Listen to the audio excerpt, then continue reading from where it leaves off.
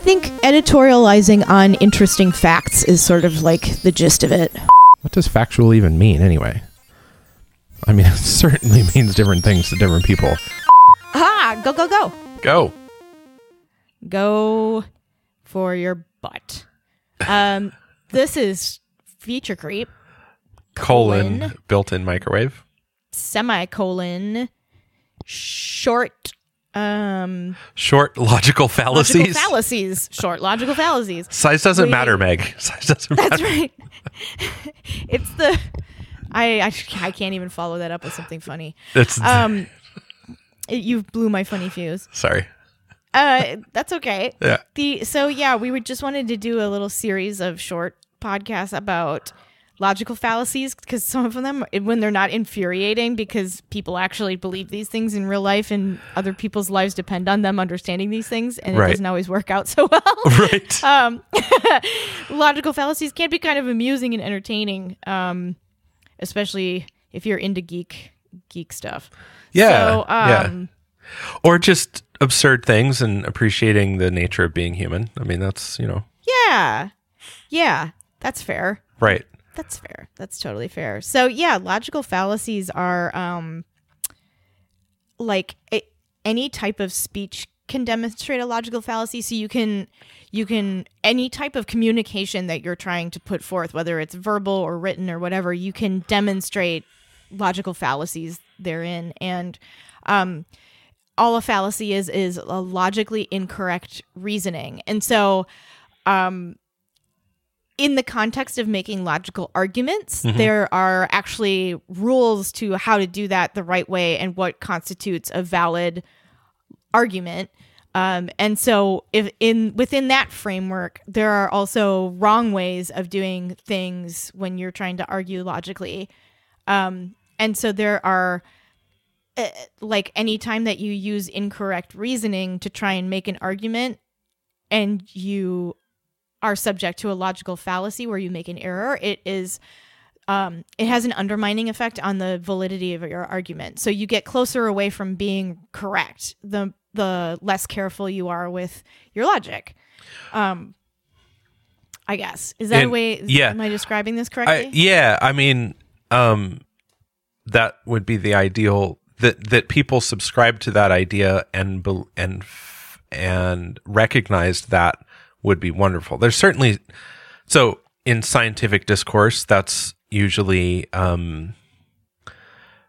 lot of these things. So I would say in scientific discourse, the rigor of it is, this is one of the tools, is to look at it, and someone, not always, obviously, but in an ideal situation, your fellow colleagues who you are having this dialogue with, when they point out logical fallacies, it is to help and better your argument, right? The point of it is to refine and recognize them and say, okay, let's change that or throw that away and make a better argument for what we're trying to argue. Or recognize that because of that logical fallacy, we've ended up in a dead end of discussion, right? Like there's no point in going further because it turns out, right, you're right, that doesn't make sense. So, right. Yeah. So I would say in political discourse currently, there's no recognition of that because it does require the participants, all participants, whether they're the speakers or the listeners, to want to change, want to do the work, right? Yeah. And currently it sounds, the rhetoric that comes out these days seems to be much less in that realm. Yeah. Yeah. So, I mean, that's we could get totally derailed on that because I think you're right. Yeah. We could talk about that for a while. So some of them are really funny or really common. Yes. You can pick them out, or you've probably heard of them before. Sure. And we probably won't even make it quite to some of those really fun or weird ones in this episode because we're already almost halfway through. Right. But that's okay. Yeah. So because this is a short. We got to keep it short. Right. So fallacies are sometimes tricky to classify because they can appear in any kind of speech. So that means there's a lot of room for them. Sure.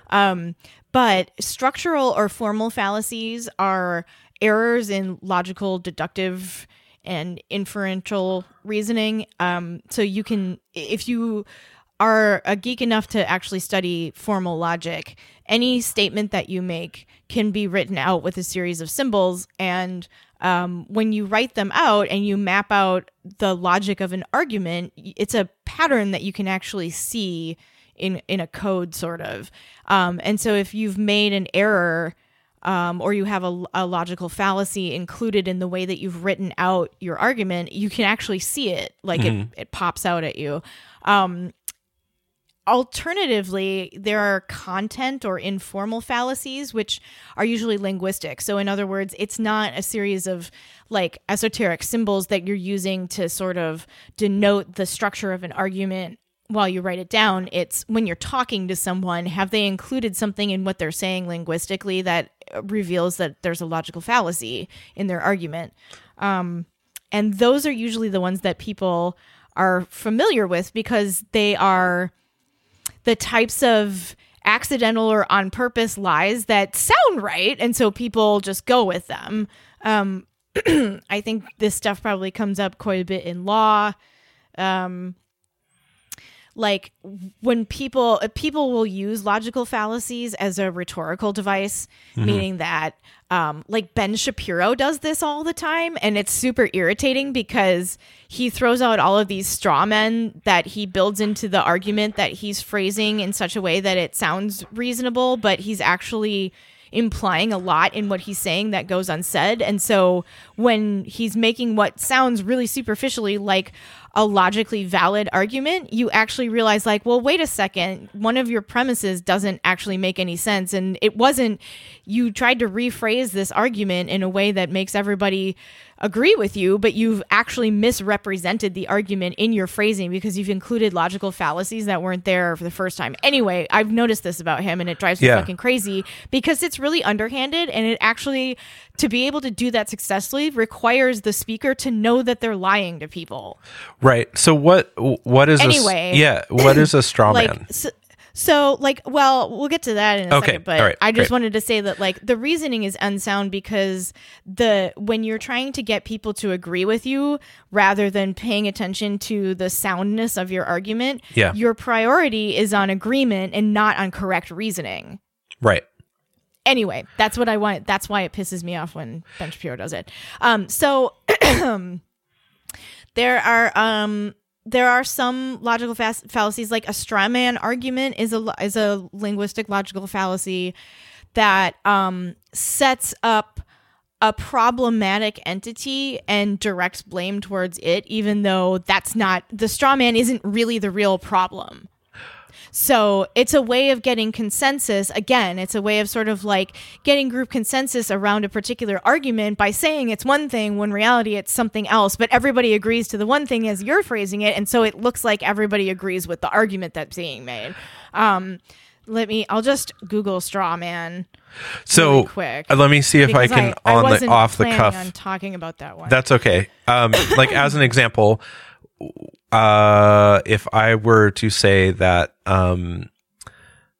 my goal was to say that yogurt is really bad for people, then I might say,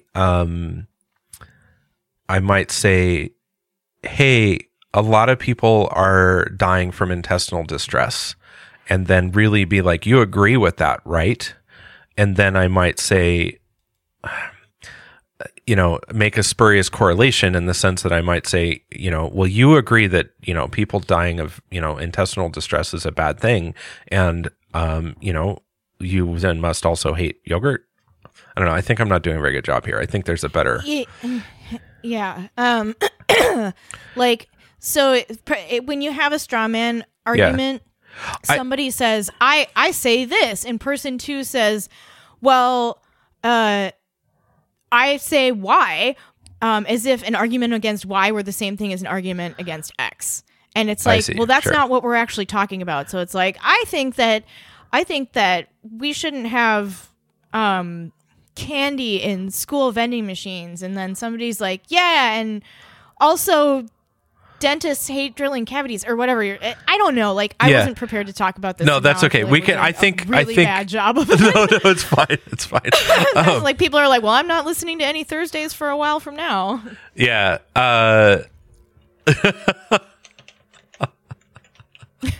You derailed my fucking thing with a straw man story. God damn it! Like, that's kind of ironic, actually. It is kind of ironic.